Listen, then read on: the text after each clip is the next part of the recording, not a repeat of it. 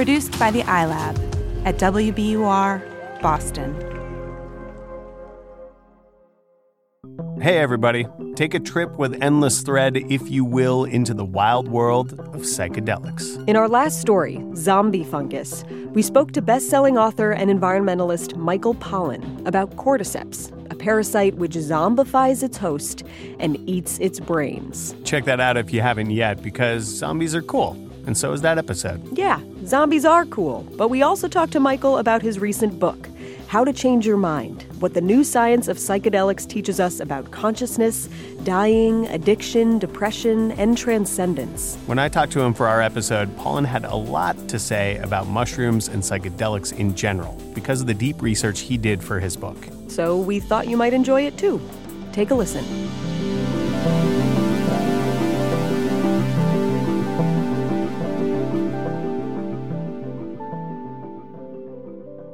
Michael, thank you very much for talking with us.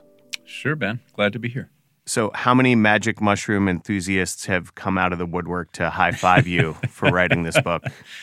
Oh, you would not believe how many there are. I've heard from everybody. It's an interesting, normally I write about food and I meet a different crowd. Sure. But there are a lot more psychedelic enthusiasts out there than I ever realized. One of the ideas in the book that you present is the idea that people should consider perhaps taking psilocybin later in life. Yeah, I mean, I don't recommend anybody do anything, but I think there's something Sure. very interesting about the experience later in life.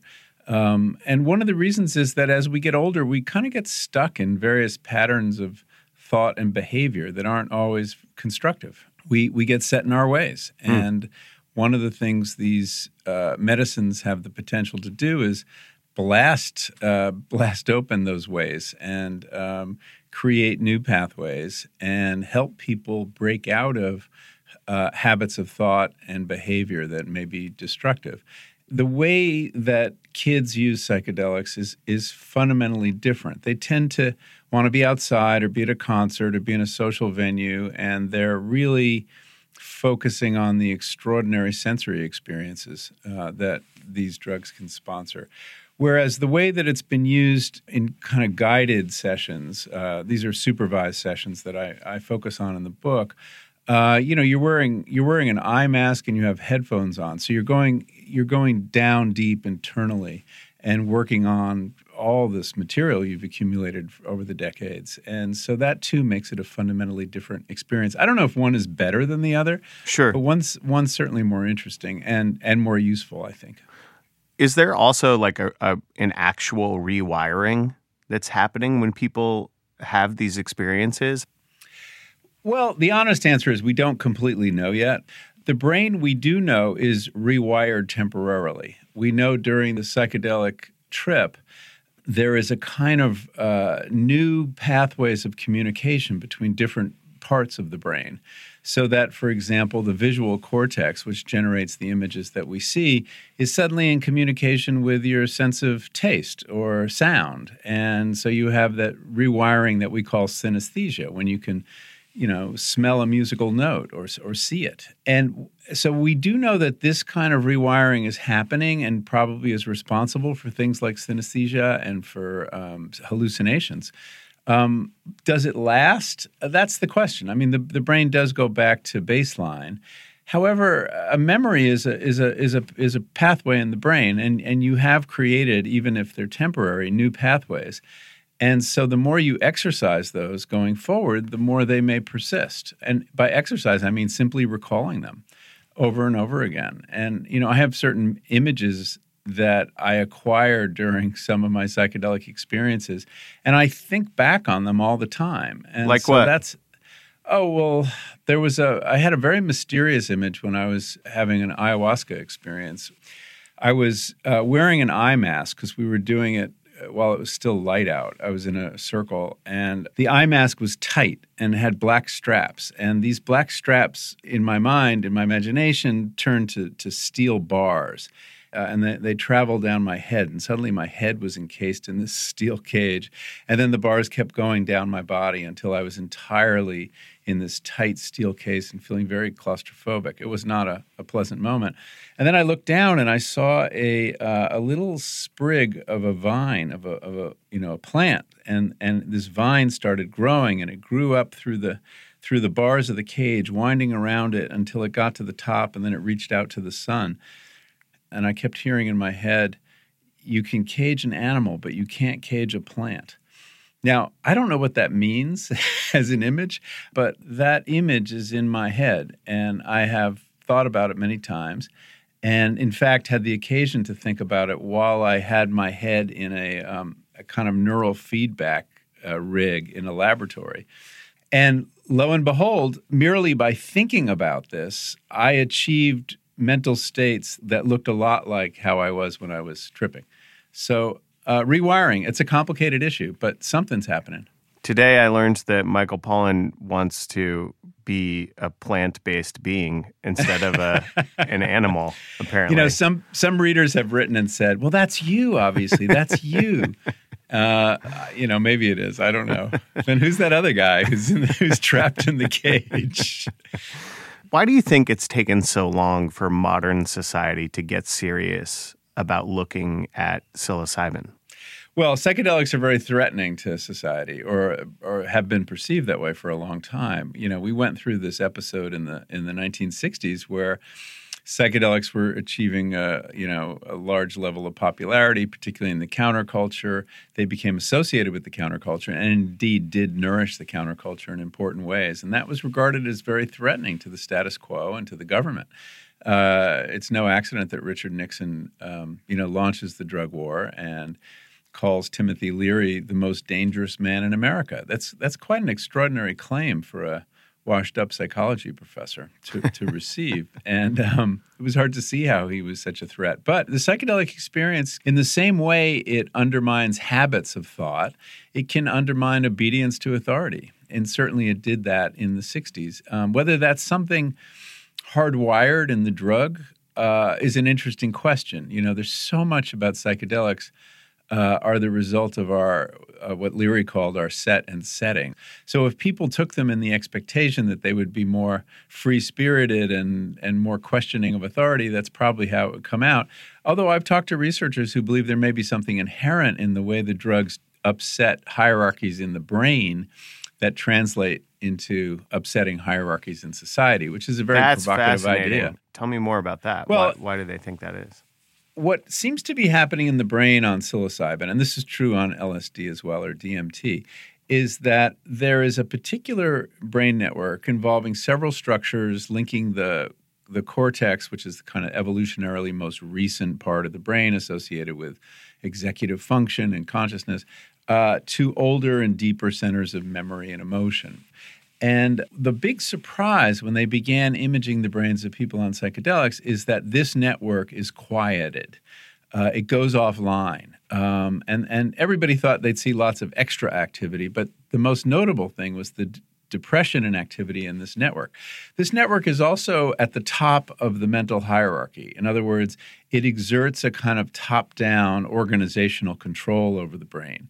It is as one neuroscientist put it to me, it's the orchestra conductor, the capital city, the corporate executive.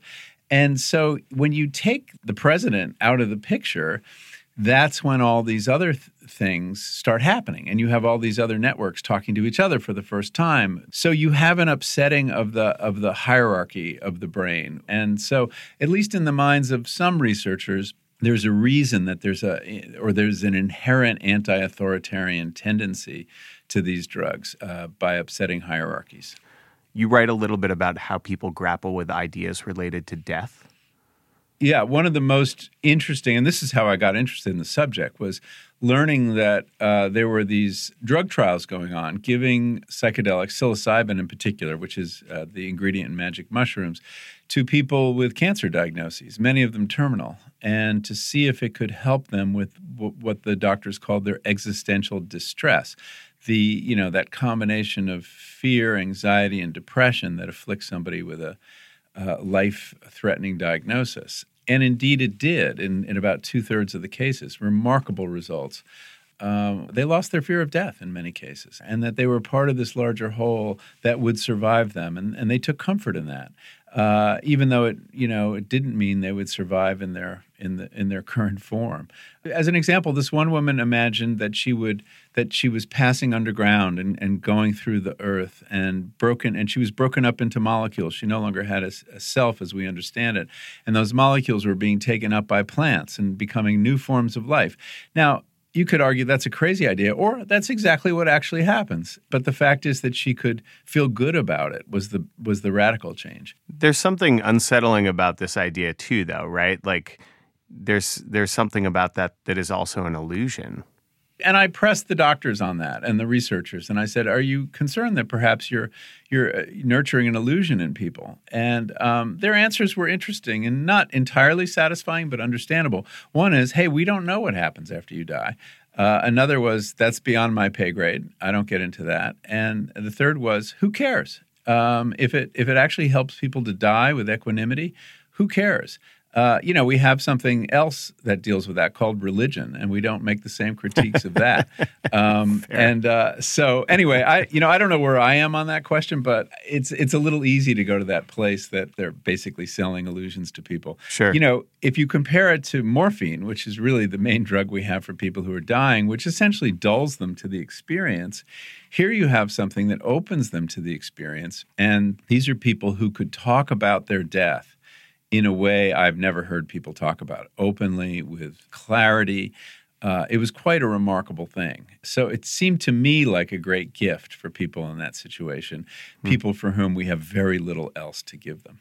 There are people that I think you talk about that believe certain kinds of mushrooms are in some ways nature's way of communicating an idea to humanity or to animals, right, to enjoy nature.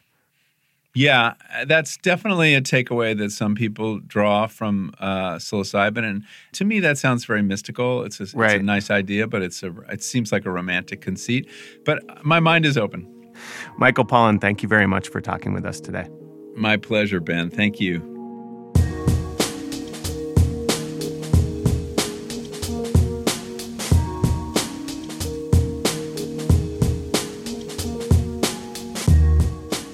Michael Pollan is currently the Louis K. Chan Arts Lecturer and Professor of Practice of Nonfiction at Harvard University. We'll be back with a new episode on Friday. Later, nerds. Just kidding. We love you. Bye.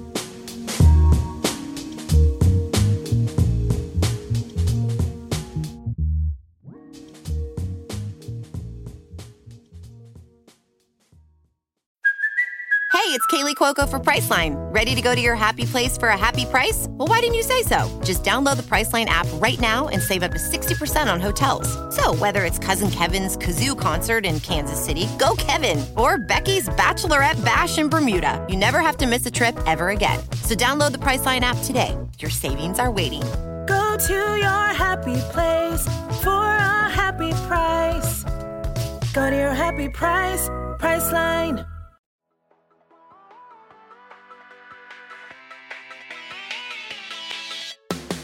Hey, I'm Candace Lim. And I'm Rachel Hampton. We're the hosts of ICYMI, Slate's podcast about internet culture. And we want to help you make sense of the need-to-know internet stories of the week. Consider us your internet historians of past, present, and future. Of the good, the bad, and the truly unhinged. From nuanced takes on stories we're all closely following to the ones you wished you heard about. In case you missed it, that's ICYMI, the podcast that's extremely online, so you don't have to be. Follow and listen now.